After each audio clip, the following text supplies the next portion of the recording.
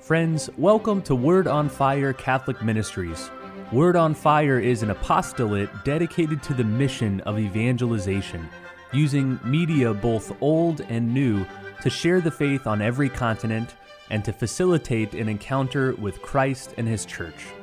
The efforts of Word on Fire engage the culture and bring the transformative power of God's Word where it is most needed.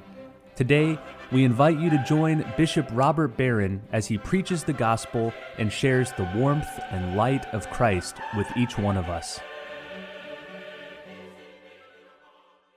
Peace be with you. Friends, we come to Epiphany Sunday, and that marvelous story from the Gospel of Matthew, the journey of the Magi, the wise men coming to see the Christ child. Of course, it's beguiled artists and poets and preachers for centuries. I think we can distill some marvelous spiritual lessons from this perhaps overly familiar story. So let me walk through it and see if we can find the spiritual richness. You know, first of all, it has to do with what the gospel calls magoi, the magi. I think the word magician would be related to that. The magoi were probably some kind of combination of what we would call astronomers and astrologers. So in the cultures to the east of the Holy Land, there was a well-developed culture of stargazing. Now, part of it for scientific purposes, we would say. But their deepest purpose was to discern in the stars and the heavenly bodies signs of God's intention and God's purpose. So hold in your mind's eye the Magi, night after night, in season and out, gazing up at the stars, trying to discern the purpose of God. There's lesson one. Be attentive. Be attentive in the spiritual order. We spend so much time attending to all kinds of things, don't we? I remember years ago I was on an airplane, one of these long flights. There was a fellow across the aisle from me, and he was using one of those like crossword puzzle books. And I'm not kidding, for 4 hours, he attended to that book. Now, good, it was a way for him to kill the time. But I thought, how many of us attend with that sort of focus to the things of God? So think of the Magi looking up into the stars as an image of prayer, of contemplation, of seeking out the purposes of God. How much time, honestly, do we spend doing that? Once they saw the star, they acted. Now, travel in the ancient world was a very dicey business. We take it for granted. We have these, beautifully paved highways, and we drive for hours and hours, and we cover all sorts of miles. We hop into an airplane, we can cross oceans. But in ancient times, travel was a very difficult business. People often made out their last will and testament before heading off on a long journey. Imagine now, even for these probably fairly aristocratic figures, how difficult the journey was. Remember that opening line of T.S. Eliot's wonderful Journey of the Magi? A hard coming we had of it.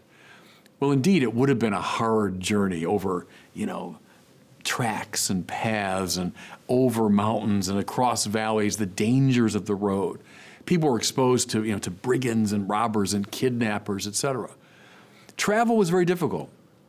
But the point is, the Magi, once they saw the sign, they acted, they followed, they did what they discerned God wanted them to do. Sometimes, everybody, in the spiritual order, we can be attentive. We can discern the will of God, but we can't muster the courage and energy to act, to do it. Despite the difficulties, despite our fears, we need to act. Think here of Mary in the wake of the Annunciation. It says she proceeded in haste into the hill country of Judea. See, once she knew what the will of God was, she acted, she moved. Stay now with that image of the Magi making their perilous but steady way from their homeland, following the star. Have you followed the star? I'm asking myself that same question. As we discern God's will, do we have the courage to move, to act? They then face opposition. So we hear about Herod. Herod, who's terrified at the word of this new king being born. He's the king. What are kings, people that cling to power, especially worried about? Rivals to their power. So he gets word of this child who's a king. Well, wait a minute, I'm the king. And so Herod, of course, endeavors, once he hears the Magi have crossed his borders, he endeavors to block them. In fact, to use them to get to this baby king. Third spiritual lesson, very important one. In the spiritual journey, we will always face opposition. Now, mind you, I'm saying always on purpose. I don't mean sometimes. I don't mean most of the time. I mean, when you walk the spiritual path, you will face opposition. Now, go back through the Bible, everybody. You'll see this point made over and over again. From the Red Sea, blocking the escaping Israelites. The flood that confronts Noah, the Philistines and the Assyrians and all those forces opposed to Israel. When you walk the spiritual path, you will face opposition. Now, how come? Well, it's a very simple reason. Because we live in a fallen, compromised world. So a world that is affected by sin in every aspect. So every individual we meet is a sinner. Look, we're all sinners. But it seeps, too, into our institutions. It seeps into our general attitudes. We tend toward sin. We tend toward selfishness. Therefore, when someone has discerned the will of God and they've mustered the courage to move and to act, they will come up against the opposition of the world. See, because in some ways, fellow sinners, you know what I'm talking about here. When we see someone doing the will of God, at some level it kind of bugs us because it reminds us sinners of what we're not doing. And so we tend then to criticize or block or try to get in their way. So the opposition of the world, for sure. But then, I don't want to sound maybe overly dramatic here, but you will also face the opposition of enemies you can't see. I'm talking here about the dark spiritual powers, witnessed to all throughout the Bible and our great theological and spiritual tradition. There are forces unseen that stand in opposition to the ways of God. As long as we're opposed to God, they don't give us a lot of trouble because we're in line with them. We discern the star, we muster the courage to act, we start walking the spiritual path. Trust me, those invisible powers will also seek to block us. So Herod here is a beautiful symbol of the opposition we should expect in the spiritual journey. So the problem, everybody, is for a lot of us, as you walk the path and you start facing the opposition, you say, oh, no, I'm not ready for this. Wait a minute, I didn't count on this. Expect it, that's the point. Expect opposition. And then muster the courage with God's grace to face it down. So they make their way past Herod, they follow the star, they come to the Christ child. And then they open up these extraordinary gifts, gold, frankincense, and myrrh. So traditionally, gold, he's a king. Frankincense, because he's divine. Myrrh, because he will suffer. Beautiful. But maybe look at it a little more generally. What do they bring the Christ child? These precious gifts. They break open these marvelous, precious things to give to him. Some of us discern the star. We muster the courage to act. We face down opposition. But at the propitious moment, listen now, we don't give Christ what's best in us. It's a decisive moment. You've walked the spiritual path. You've made a lot of progress.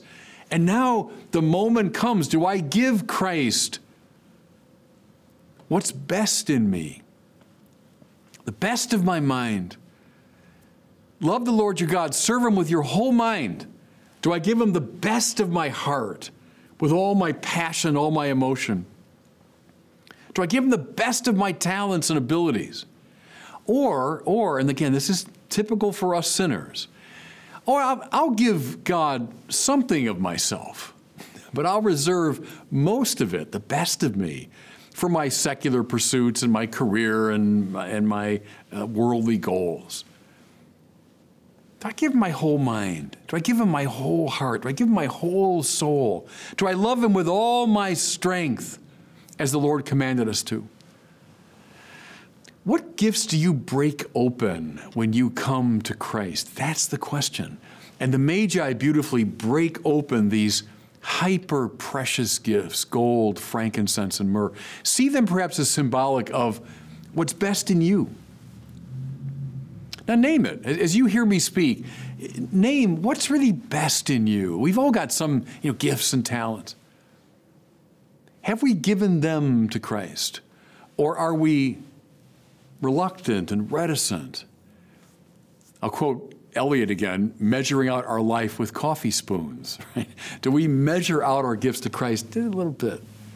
No. The idea is to break open the coffers of your heart, mind, soul. Give them the best you have. And then lastly, I love this. Having been warned in a dream not to return to Herod, they departed for their country by another way. I rely here on Fulton Sheen, who is in turn relying on the church fathers. Sheen said, of course they went to their home country by another way. Because no one ever comes to Christ and goes back the same way he came. What's the spiritual life all about? From seeing the star to mustering the courage to move, facing down opponents, giving the best of ourselves. The whole purpose is transformation. If we go through this process and we go back just the same way we came, what's the point? Again, Fulton Sheen said, the Lord didn't come to make us nice people. He came to make us new creations. If you follow this path, I'm preaching to myself now as well as to you, if we follow this path, trust me, we will go back by another route. We will be radically transformed. So, spend a little time today with this story. Walk through those 5 steps. Do you spend time surveying the night sky, looking for signs of God's presence? Do you muster the courage to act, to overcome your spiritual laziness? Do you have the courage to face down the opposition that you will necessarily face? Do you break open the best of yourself to give it to Christ? If you do, trust me, you'll go back by a different route. You will never go back the same way you came. And God bless you.